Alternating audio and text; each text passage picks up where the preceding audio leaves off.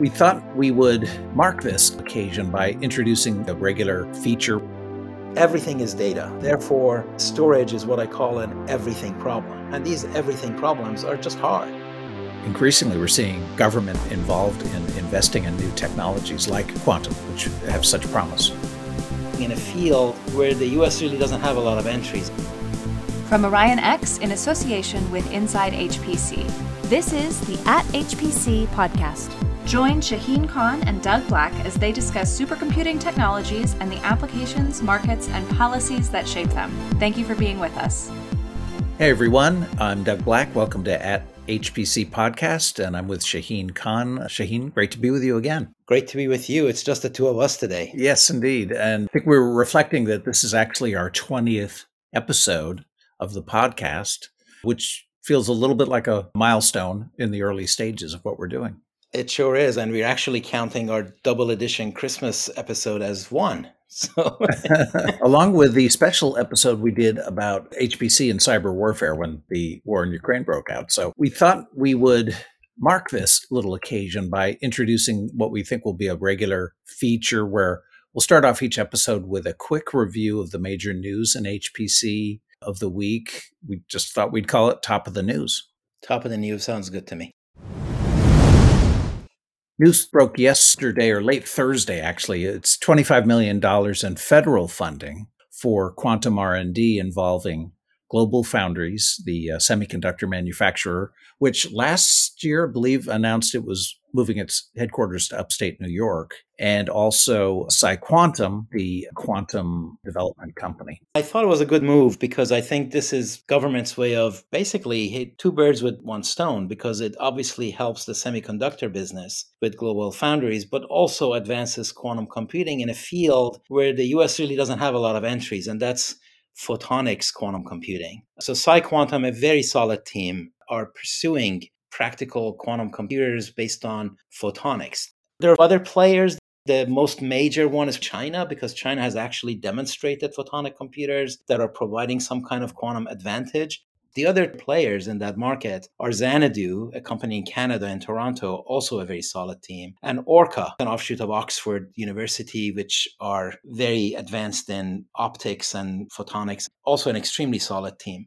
And there are a few others in Europe. There's one in the Netherlands called Quix. There's one in France called Quindela. There's one in Wales called Tundra. And I'm sure maybe others. So it's an approach that is very interesting because it can operate at room temperature. Now, not everything will operate at room temperature, but it's a lot more room temperature than anything else. And as a result, it's really interesting. So I thought it's a good way for the government to advance photonics quantum computing. PsiQuantum is the only American option, really. There's a supply chain to photonics that even non-photonics quantum computers can take advantage of. But in terms of building an actual computer based on photonics, these are the players. And the idea, of course, is to integrate this quantum photonics within a chip, which is where GlobalFoundries comes in. This also seems to kind of echo the whole indigenous technology notion that major geopolitical players obviously recognize the critical value of technology in their global competitive standing. So increasingly, we're seeing government involved in investing in new technologies like quantum, which have such promise. Absolutely. I think all the governments remember the past 100 years, and every time they skipped the technology, they regretted it. So this time they, as I keep saying, everybody wants a seat at the table, and they're willing to pay for it, and they're willing to take their chances, because if it does pop, it's going to be interesting, and they want to have a play. Now, PsiQuantum, as you mentioned, is interesting because they're trying to combine silicon with photonics, and this is their way of getting to 1 million qubits with pretty solid error correction. So it looks really promising, and it's a good thing to try to push. Okay, then there was the AMD acquisition. Right. So AMD announced that they're going to acquire Pensando, a company that's been around for a few years and had raised significant dollars, including from HPE. They are in the DPU business, the data processing unit. Several of those players call them. It's not a very thin market anymore. It's pretty crowded. Obviously, NVIDIA with Mellanox have their Bluefield DPU. Pensando has theirs. Fungible is another company that has DPUs, and it was also one of the early ones. AWS has a chip called Nitro that's been around for a good while, and they've been using it in their own systems. And Intel has their infrastructure processing unit, IPU, that has DPUs inside, or you could argue it's kind of a DPU thing. So this is all becoming a bit of a frenzy. And I think because networking can afford to have really long pipelines, and long pipelines can benefit from FPGAs, you could also argue that there is alignment with Xilinx, which is the acquisition that they're about to complete if they haven't already. And then we have Fujitsu, which announced Fujitsu Computing as a Service, which offers, among other things, their quantum-inspired digital annealer technology, their AI and machine learning software, but also the technology used in the ARM-based Fugaku supercomputer, which has been ranked the world's most powerful HPC system, I think, for 18 months now.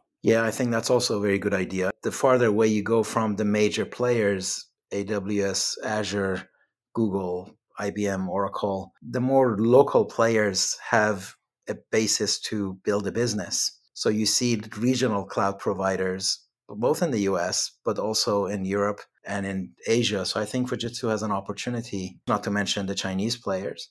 I see cloud providers increasingly focus on all the different configurations and hardware capabilities that they can offer as a differentiator. And for Fujitsu to offer their digital annealers, they've got an AI accelerator chip that they can use, and they've got now with Fugaku something that is world beating. That's all really interesting. Exactly. So, and by the way, as an aside, ISE is coming up next month. We'll see if Fugaku is still number one. We assume it will be, I assume. Yes. Well, the systems that these guys build with the K computer before this and now Fugaku, among other things, they're just beautiful machines. So just looking at it would be fun to do at ISC. Yeah, I've heard you rave about the beauty of Fujitsu systems. So yes.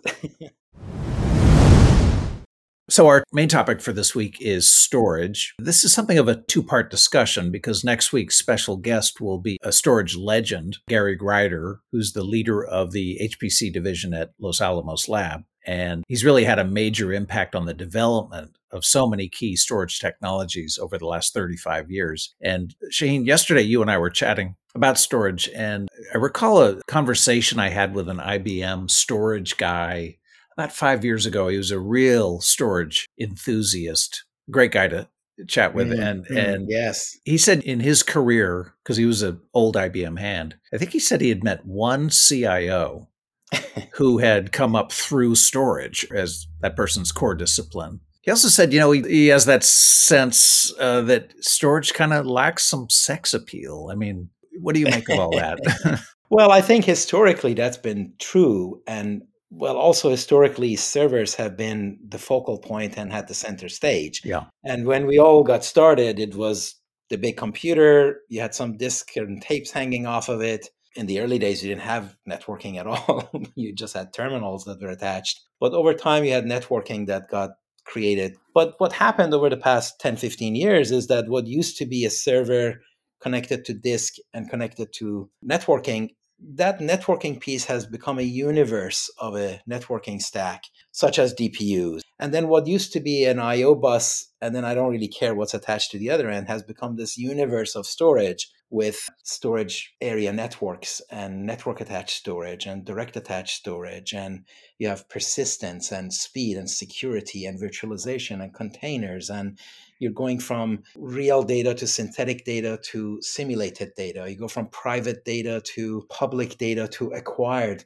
purchase data. You're going from structured to unstructured. You're going from files to objects. So it just proliferates. And all of that, of course, adds a lot of complexity, and it provides market opportunity for all sorts of new players that crop up every year. But it also increases the value of data. So I think that as data becomes better recognized as an asset, and that leads to data scientists and data-centric AI and the data economy, I think you're going to see storage and data-centric folks become more and more prominent. Yeah, and we recall a piece that came out in The Economist, I want to say 4 to 5 years ago, that said data is emerging as the world's most valuable commodity, most valuable asset.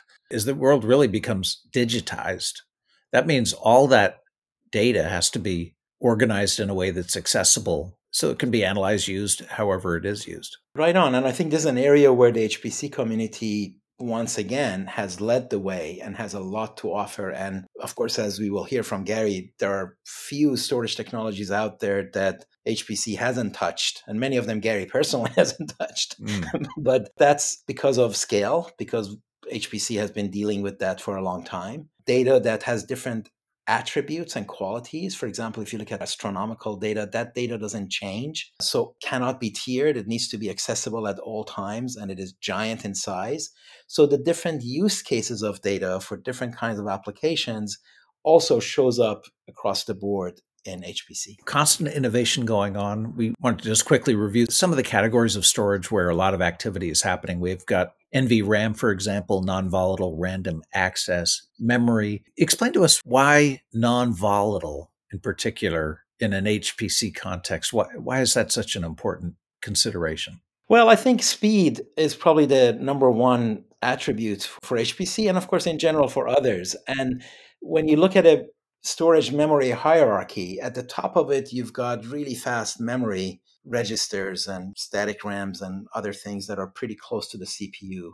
And all the way at the other end, you probably have like tape drives and everything in between. So you go from magnetic tapes to spinning disks. And then from the top, you come down to normal DRAM. So there's a class in the middle, the so-called storage class memory, which is fundamentally solid state. And of course, the consumer markets with flash drives has been driving a bunch of that. But there are other technologies too that play a role. And that means that there is a space in the middle where you can use technology and treat it like memory, or you can treat it like disk and provide a level of cost and speed and size that can fill that gap. So NVRAM does that in a really good way. Yeah. And then there's this, I think, fascinating concept of computational storage, which is offloading some of the processing that needs to be done from the nodes out into the storage environment. Right. I think this is what we called in situ computing on the spot on where exactly you are, where the data happens to be, rather than moving the data. But it also fits, in my mind, to the whole serverization, as somebody called it and as we call it, where if you are looking at a storage and it needs to do things that are best done at storage, for example, dedupe, replication, encryption, compression, these are the things that storage controllers said, well, I can just do that myself instead of having the server do it. And it's better, faster, cheaper for all involved. So you start by doing that. And by doing so, you're offloading what the server used to do, because the task is fundamentally a server task. And you can say, look, I got processing capabilities. I can do it myself. The networking guys do the same thing. They offload some of the network processing to the switch because there's CPU capability there that you might as well use for that. Even memory controllers can do some computation at memory, and that leads into processor and memory capabilities. So essentially, the question is, I've got now an expanse from edge to cloud and back, and there's data everywhere. Wouldn't it be nice if I just did all the computation where they happen to be? So to me, computational storage is an attempt to recognize that and do more and more at storage, because you can, and you can offload somebody else. Yeah. And then we have erasure coding, which was kind of a new concept to me. It's sort of, I guess, a more efficient approach to data protection relative to RAID, which is redundant array of independent or inexpensive disks. But talk a little bit about erasure coding, this sort of fragmentation of data without complete replication. This is actually another example of using some kind of computational capability to have a faster algorithm for recovery. So obviously, with RAID, you replicate data in some manner. Either you do file striping like we did in the early days, or you go to other more sophisticated or different ways of replication. So with erasure coding, you segment the file into pieces, but then you add additional data to those pieces that talk about what other segments have. So now every chunk of the data has some knowledge of what data resides in these other chunks. And if one of those chunks isn't available anymore, the others can bandy together and reconstruct the data that was lost. Now, that's just in a simple way. You can have it in a more sophisticated way. But fundamentally, it relies on the ability to reconstruct the data, and they call it forward error correction, by incorporating the data that you might need to do that recovery. And because you now have processing capability that is available and plentiful. That's faster than trying to go and grab it from a replicated piece, and it's also less storage. Then we have this critical factor of metadata, which is really labeling or data about data that enables data scientists and data analysts to organize data that they're going to be using. Metadata, you could say that has been around forever because you needed to describe where the file is and how many records and how many blocks and blah, blah, blah. But then over time, you can have additional data about data. You can describe the data in ways that allows you to do certain things faster or certain things that you couldn't do before without reading the whole file. And as data becomes more valuable and more complicated, that metadata becomes more important. And more of it. And more of it, exactly. It also has an impact on security and privacy because with sufficient metadata, you can actually glean some of the data that you are trying to protect. So in terms of personally identifiable information and things like that, that's an issue. So it's a very important part. And of course, you have to store metadata somewhere. So how you optimize that is all over the map. And there are solutions that optimize it this way or that way and therefore have a market traction. I mean, in general, everything is data. And therefore, storage is what I call an everything problem. And these everything problems are just hard because they're everywhere and the use cases are numerous, if not infinite. And optimizing for each one is an opportunity, and you may want to do that. And I think that's why we've got so many file systems and so many storage products. And we have AI now, which relies on data. So now you really have to manage it really well. And then you also have to worry about the quality of data, because this whole notion of data-centric AI is pointing out that the quality of data has a huge impact on the accuracy of the model and the speed of convergence, and just has a ripple effect across the whole AI scene. So it's better to focus on quality of data in a big way. Yeah, an enormous growing and evolving problem. Yeah, looking forward to discussing all of this with Gary, and I'm glad we're finally touching on storage. Yes. Okay. Very good. Yep. Looking forward to next time. So thanks so much, Shaheen. Good to be with you. That's it for this episode of the @HPC podcast. Every episode is featured on InsideHPC.com and posted on OrionX.net. Use the comment section or tweet us with any questions or to propose topics of discussion. If you like the show, rate and review it on Apple Podcasts or wherever you listen. The @HPC podcast is a production of OrionX in association with Inside HPC. Thank you for listening.